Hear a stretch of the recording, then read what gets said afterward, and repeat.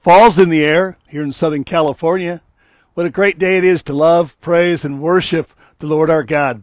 We want to encourage you this day in your walk in Christ. Say this with me.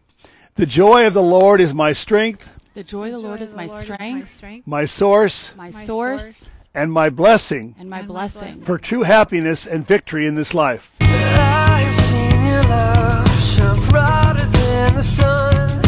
I have seen you change the world. Now today we want to talk about the kingdom of his power, of which we are a part as believers in Christ Jesus. But first, Christy's got a quick word to share with you. All right. Well, welcome everybody. Thank you for joining us. And as the shirt says, hello world, hello USA. Just wanted to update you. Some of you already noticed we updated our handles on all of our social media. So now you can search as Pastor Scott Huffman. So that's across the board, including the podcast. And we're also up on Spotify, which is very exciting. So Great. all of you music lovers, you can now hear the podcast through that avenue. And we're in the top 10% of over 2.4 million podcasts worldwide, right? Yeah, pretty amazing. So we're doing really, really well. So we just thank you for being listeners and just committed to our ministry.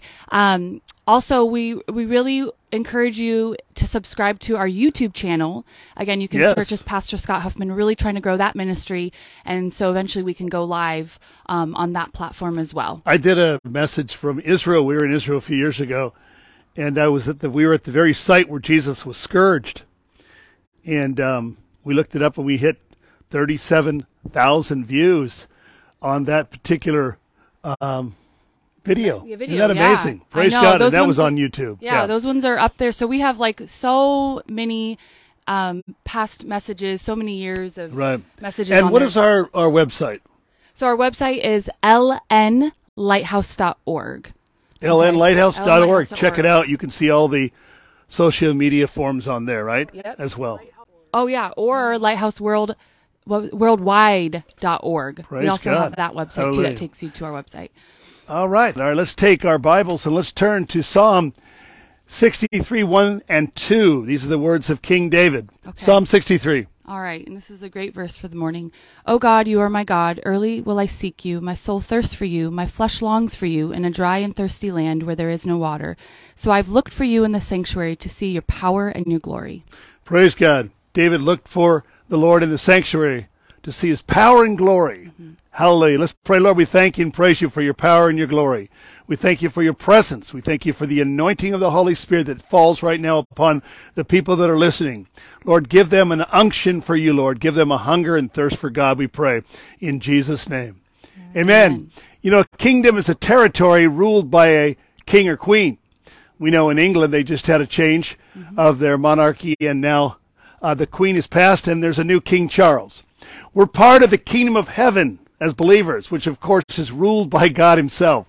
The kingdom of God is one of the key elements of the teachings of Jesus in the New Testament. In fact, it's used over 80 times. It is, in essence, the kingdom of God is a power and a presence. God's power and presence revealed or manifested to us. The Bible says the kingdom doesn't consist in word, but in power. Let's look at 1 Corinthians 2, 4 and 5. And my speech and my preaching were not with persuasive words of human wisdom, but in demonstration of the Spirit and of power, that your faith should not be in the wisdom of men, but in the power of God. And we need a demonstration of the Spirit and power in our world today. The kingdom of God consists of peace, joy, and righteousness in the power and presence of the Holy Spirit. Now let's take a closer look at God's power. Catherine Coleman, the great healing evangelist, said, if you find his power, you'll find his treasure. And I remember seeking after the power of God many years ago. The power is the hand of God moving amongst us. God says he hides his power in his hands. Now, this is an anthropomorphic term used to describe God in human terms. Let's look at Habakkuk 3:4. His brightness was like the light. He had rays flashing from his hand, and there his power was hidden. Wow. Rays flashing from his hands, and there's where the power was hidden. After I was filled with the Holy Spirit, I began to feel his power in my hands. The Bible says in the book of Acts, God did mighty miracles through the hands of the apostles. Power changes things, you know. and sometimes very rapidly. We need God's power now more than ever before. We need to see the kingdom of God come with mighty power. He's going to do this very soon. I believe a worldwide revival is coming, and it's about ready to shake up our world like never seen before. Now, there are two words to describe power in the New Testament, dunamis and exousia. Dunamis is miracle power, miraculous power, which is explosive in force and unction. Exousia, in contrast, is delegated authority. For instance, for an example, you have a police officer who's directing traffic. Now, he has delegated authority, and when he puts his hand up, the cars are supposed to stop. If they don't stop, then they're subject to arrest. That delegated authority allows him to stop cars. He can't physically stop them, but his delegated authority allows him to stop traffic. We've been given the same rights in Christ. Let's look at Luke 10:19. Behold, I give you the authority to trample on serpents and scorpions and over all the power of the enemy, and nothing shall by any means hurt you. Now, what is reference to serpents and scorpions? Anybody?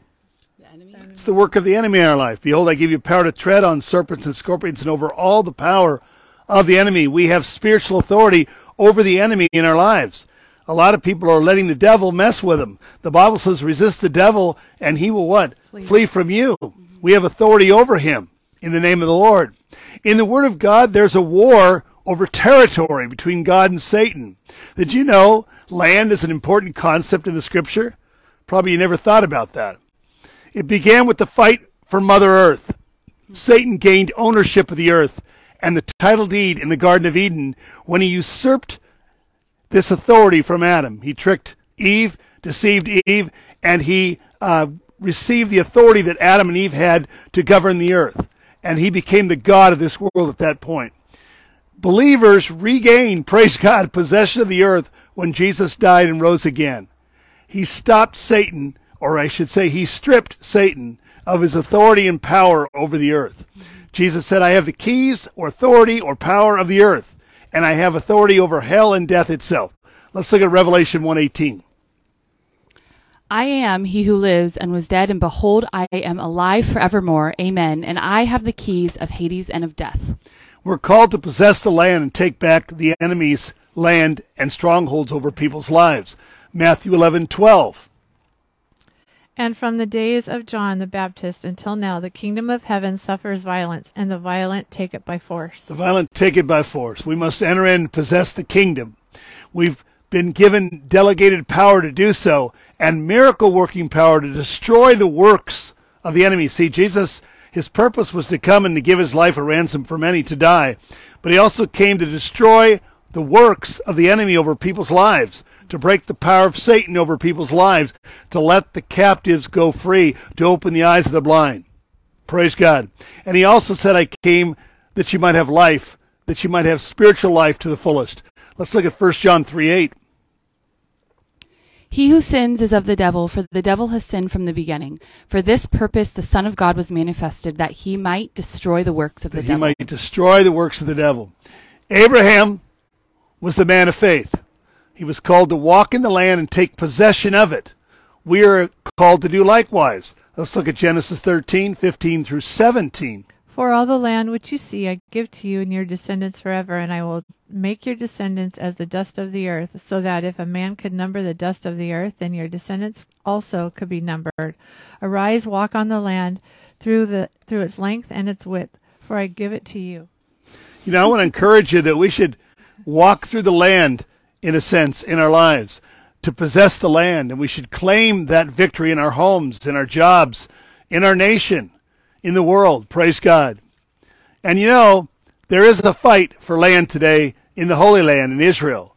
Now, the Jews possess the land, but the Palestinians want to possess as well, and there's great conflict. The land of Israel represents the land of our possessions and our wealth in Christ that we are to possess in this life. Let's look at Obadiah. Maybe you didn't know that was in the Bible. 1:17. All right, Obadiah, one of the minor prophets, right? Yes. Okay. But on Mount Zion there shall be deliverance, and there shall be holiness. The house of Jacob shall possess their possessions. We should possess our possessions in this life. You know, God always promises deliverance from our afflictions. Many are the afflictions of the righteous, but the Lord delivers him or her out of them all. I remember walking through the quad at Gar High School years ago, and I was walking across the quad. The Lord spoke very definitively to me and said, wherever your feet tread, I've given unto you. Hallelujah. That same promise was given to Joshua and Moses. Christianity is about possessing our possessions in this life. God told Joshua to take the land that was given unto them. Let's look at Joshua 1, 3, and 6. Every place that the sole of your foot will tread upon, I have given to you, as I said to Moses. Be strong and of good courage. For this people you shall divide as an inheritance in the land, which I swore to their fathers to give to you. Only be strong and very courageous. So Israel was called to possess the land, and Joshua was their leader. Remember, out in the wilderness, they were part of the 12 tribes that spied out the land. 10 brought back a bad report, and because of their unbelief and doubt, they discouraged the people, and the people perished in the wilderness. But Joshua and Caleb had a different spirit. They fully followed after the Lord, and they were allowed to possess their possessions and enter the promised land. You see, ownership is not possession necessarily. The children of Israel had to possess the land that was granted to them in the Old Testament. They failed to do so, as I just mentioned, because of their unbelief. And this happens so many times in the Christian community. People fail to possess that which is rightfully theirs because they don't exercise faith.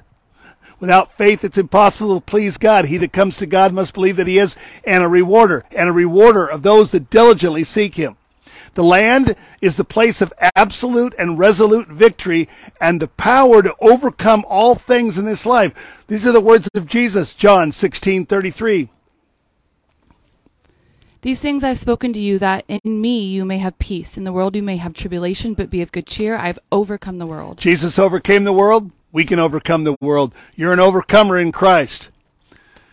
Just because we own the promises of God, we still must possess and enter into them by faith. Now, this is important because the promises are there in the Scripture, over 20,000 promises, but they must be activated through faith and exercised by faith to receive the benefits from them. Hebrews 3:14 through 19. For we have become partakers of Christ if we hold the beginning of our confidence steadfast to the end, while it is said, today, if you will hear his voice, do not harden your hearts as in rebellion. For who, having heard, rebelled? Indeed, was it I who came out of Egypt led by Moses? Now it was whom he was angry for 40 years. Was it those who sinned, those corpses fell? And to whom did he swear that he would not enter his rest, but those who did not obey? So they didn't enter the rest because they didn't obey, and really what that really means is they didn't believe God. God said, I've given you the land, go possess it. And they said, we can't do it. There's giants in the land. There's too many obstacles in the land. Sometimes we say that, I can't do it. Lord, too many obstacles, too many difficulties, too many things coming against me. We're like grasshoppers in their sight, they said. And because of their unbelief, they did not possess the land. Now look at chapter 4, 1 and 2. Therefore, since a promise remains the entering of his rest, let us fear lest any of you seem to come short of it. For indeed the gospel was preached to us as well as to them, but the word which they heard did not profit them, not beginning mixed with faith. You see, the word must be mixed with faith to profit you. And I remember when I had entered into that believer's faith rest, it was a whole new experience for me in Christ. I ceased from my works, trying to please God in my own effort, and I entered into his rest and into his works. And that is the rest of faith. And that's a place of victory and power. Praise God. All the promises the Bible says are yes and amen. So many believers miss this, and they fail to possess what is rightfully and judicially theirs because they don't exercise faith in the promises of God. You say, oh, Pastor, you keep talking about faith. Well, faith pleases God, and we must exercise faith to please God and to receive the blessings of God. And that requires our part. God does his part, we must do our part. They let the devil steal what is rightfully theirs out in the wilderness, and people today as believers still let the devil steal from them, and they don't have to do that. They can possess their possessions. You know, I've always thirsted and hungered for God and his power in my life. I prayed for it and received it. Years ago at a teacher's meeting, I've shared this many times, but it's worth repeating. As I was waiting on the Lord in a teacher's meeting, the Holy Spirit like warm oil fell on my head, and it rolled down my head, down through my whole body, and filled me up with the power and presence of the Holy Spirit. And I was forever changed by that experience. I received his power that day, and I received his love. And I remember going out to these teachers and hugging them and telling them, I love you. And they were like, dude, what are you talking about? But I had the presence and the agape love in me and the power of God. And that's when I began to experience God's power in my hands. And I realized there's supernatural power flowing through my hands to bring healing and deliverance and mighty miracles to people that receive it. You know, guys, we must seize the kingdom. If we don't, no one else will. We take the kingdom by force, by effort, by pressing into it. We read Matthew 11:12, the kingdom of God suffers violence, and the violent take it by force. God's power is really a mighty shaking. Let's look at Hebrews 12:26. Whose voice then shook the earth, but now he has promised, saying, Yet once more I shall shake not only the earth, but also the heaven. God's going to shake once again heaven and earth in this mighty outpouring of the Holy Spirit. Can you believe this, guys? We're going to see the greatest outpouring of the Holy Spirit that's ever occurred in human history. You know, I've had a few experiences with shaking throughout my life. God has shaken my body physically. If you've never been shaken by God, you should ask God to shake you. Shake you to awake you, to break you, to make you. Hallelujah. We must believe and speak his power into existence over this world to bring about creative change and to bring forth the miraculous. Jesus did this. He modeled it. We can do the same. Let's look at Mark 11:20-24, a very familiar passage on faith. Now in the morning as they passed by, they saw the fig tree dried up by the roots. Now stop there. So here we see Jesus had cursed the fig tree. And when he spoke to the fig tree, did it dry up by the roots immediately? No, the next day they noticed the effects of the working of faith. Go ahead, Christy. And Peter, remembering, said to him, Rabbi, look, the fig tree which you have cursed has withered away. Surprise. So Jesus answered and said to them, Have faith in God. For assuredly I say to you, whoever says to this mountain, Be removed and be cast into the sea, and does not doubt in his or her heart, but believes those things that he or she says will be done, he or she will have whatever he says. She'll have whatever you say. Jesus said 3 times you say it, 1 time you believe it. We better do a lot more speaking according to the word of God. Amen. We have believed, therefore we speak. And it's by our words that we create things in this life. God created the world through the power of the spoken word. In the beginning, God said, let there be light. And there was light. And we are to exercise faith in the same dimension, just as Jesus did. Verse 24. Therefore I say to you, whatever things you ask when you pray, believe that you receive them, and you will have them. We believe first, and then we receive. So we believe, we speak, and we receive. Now, finally, the promise of power has been given to believers. Let's look at Ephesians 1:18-23. This is the prayer of Paul to the Ephesian church. The eyes of your understanding be enlightened, that you may know what is the hope of his calling, what are the riches and glory of his inheritance in the saints, and what is the exceeding greatness of his power toward us who believe. Stop right there. What is the exceeding greatness of his power toward those who believe? The key is to believe. It's an opportunity to receive his power in your life and to see God move and bring about amazing and powerful, miraculous things that will come to pass if you speak it and believe it. Hallelujah. We are to possess his kingdom and possess his power and take the land for Christ. Let's pray. Lord, we thank you and praise you for the word of God. We thank you for the power of God. We thank you for the kingdom of power. We pray now, Lord, for the lost, for those that don't know Christ. You're somewhere out now listening and viewing this broadcast. The Lord brought you to this broadcast. It's your day for salvation. Today is the day. Pray this prayer if you need Christ. Say, Lord Jesus, come into my life. Thank you for dying on the cross for me, for being buried and rising again from the dead. I receive you now as my personal Lord and Savior. Come into my life, change my life, make me a new person in Christ. I give thanks and praise. I'll follow you and love you all the days of my life. Now, for those believers that have slipped away, you Christians that are not walking with God, it's time to return It's trying to come back to your first love. You've departed. Come back, says the Lord. Draw near to God, and he will draw near to you. Pray this prayer. Lord Jesus, I've drifted away. I used to be so close to you, walk with you, sing praise to you, love you, be in your word. I want to come back to that same experience. I want to leave the wilderness and come back into the promised land. Come near to me, Lord Jesus, as I draw near to you. In your precious name I pray. Well, praise God. God's going to hear those prayers, and good things are coming, guys. Keep believing God.